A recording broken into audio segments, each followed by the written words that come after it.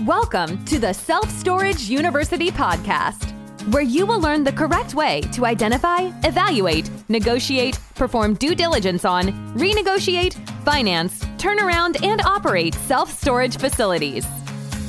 And now, here is your host, a partner in one of the largest real estate portfolios in the U.S. with nearly $1 billion of holdings, Frank Rolfe. Other than your selection of a property, there are a few things that you'll do, a few decisions you'll make that will have a greater impact on your investment return than hiring an employee. Now, hiring an employee can be a very stressful thing because coming with hiring comes also managing them and ultimately potentially firing them. This is Frank Rolfe with the Self-Storage University podcast. We're going to be talking all about some tips on hiring and firing employees for your self-storage facility. Let's start off with one of the big, most essential items. You have to know the law. You see, there's probably more liability in today's world with employees than there are with customers. If you talk to a lot of insurance agents, you'll soon hear many of their worst stories of recent litigation comes from employees who sue the owner of the facility. So right off the bat, you have to know everything about what you can and cannot do with an employee, such issues as minimum wage and overtime. All of these come into play when you try and navigate not having any kind of legal problem with an employee. So make sure you know all of the laws. Next, on hiring, always make sure you hold out for just the right candidate. Some people move too quickly. They're too sloppy. They go ahead and hire the first one who basically applies. Or maybe after 5 interviews, they decide to just go with the last person because they don't want to bear to do it again. Never forget that when you hire someone, you will have to ultimately potentially fire them. And that's very, very unpleasant. And you want to do a little of that as you can in your lifetime. So make sure you hold out with someone who you think really has a good chance for success.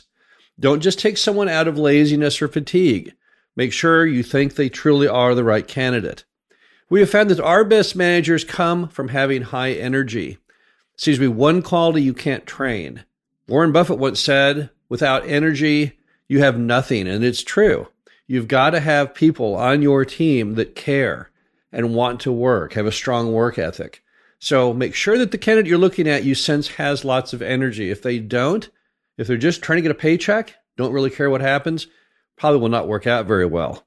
Also make sure, if you can, in your state with the law, to use a probationary contract of employment. This allows you to give some time to see how they actually perform before you're bound under a full employment agreement. So check out in your state the ability to put someone on a probationary agreement. Maybe they work for you for 30 days or some period of time, where it's much easier to fire them if things don't work out. And that's true for both parties, because possibly they won't enjoy the job either. Make sure that whoever you hire, that you adequately train them. You can't just throw someone into that facility and say, okay, now you're the manager, do great things, make everything successful. They will have absolutely no idea what they're supposed to do. So show them how each system works. Show them how your collection system works, how your sales system works, what you want them to do to proactively watch over any kind of problems that need to be maintained or fixed. So often when a manager does not work out, the true problem is that the owner did not train them effectively on what the job even was. And also explain to them how they are going to be judged. It's cruel to put someone into a job without telling them what's important and what is not. So if you're going to go through the trouble of hiring that manager, make sure that you also, along with that, tell them what's important to you. What are the key items? What are the profit drivers of the business?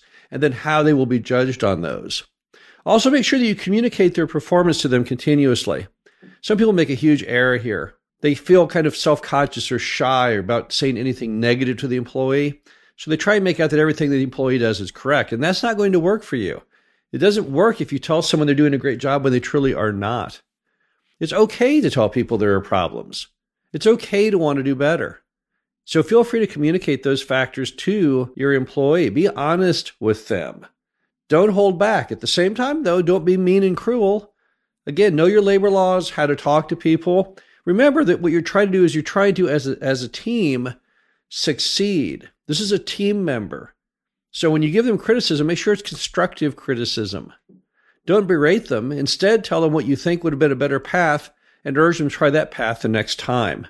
Also, because at some point, if their performance does not work out, you will have to then, unfortunately, replace them. So understand all of your local prevalent laws regarding firing an employee. In some states, you may have to give them plenty of due notice that you don't like the way their job is going. Perhaps we're on a performance incentive plan or something that A, shows that you're unhappy, and then B, explains to them what a good job would look like. But make sure, whatever the rules are in your state, that you follow them to the letter, because it is very, very important. You do not want to get crosswise with any labor law in today's America. Now, let me tell you some stories of great managers that we've had, because we've had managers that have got in there and they have taken a property that was not performing and they have turned right around and suddenly made that one that is right on budget. What do they do to do that? What are the attributes of those really, really great managers? Well, energy, like we all already talked about, and also kind of thinking like you do.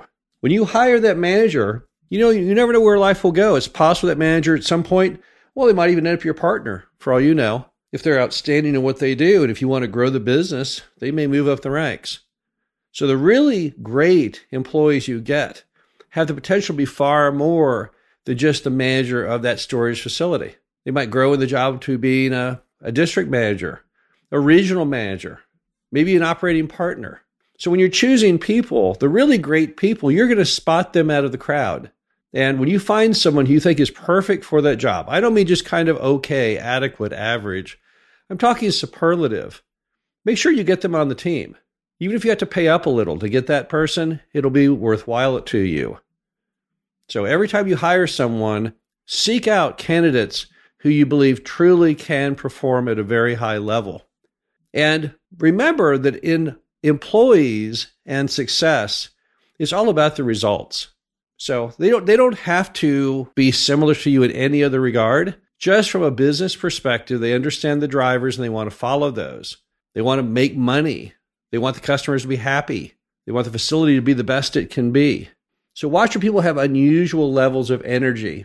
Unusual levels of vision is very, very similar to your own, because those are the characteristics that will make you successful.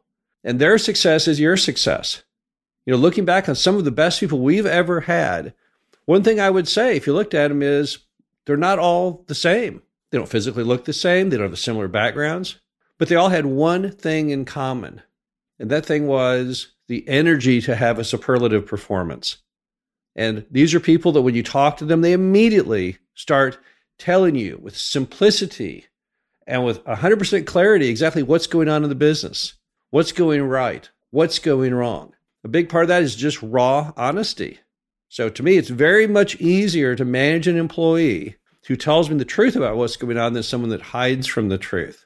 I don't want someone who's a yes man who says, yeah, well, things are kind of going. I want someone who tells me, these are our problems. Bam, bam, bam. These are the solutions. Bam, bam, bam. Someone who's telling me how that business works. So when you find that kind of a person who has that kind of clarity of mission and has that kind of energy, those are the good managers for you to always keep, because they're the ones who will succeed. Those are the ones who will overcome whatever setbacks you have to get that business back on the rails and moving towards your target effectively. Also, again, always remember, when you hire someone, it also comes with the responsibility of potentially firing them someday. That's a very, very unhappy thing to do. I've never enjoyed firing people. I don't know anyone who enjoys firing people. And when you always remember that, then you'll always say to yourself in the back of your mind, I don't know, I'm not really feeling it with this candidate. I don't think I want to hire them because I'm afraid it will not work out.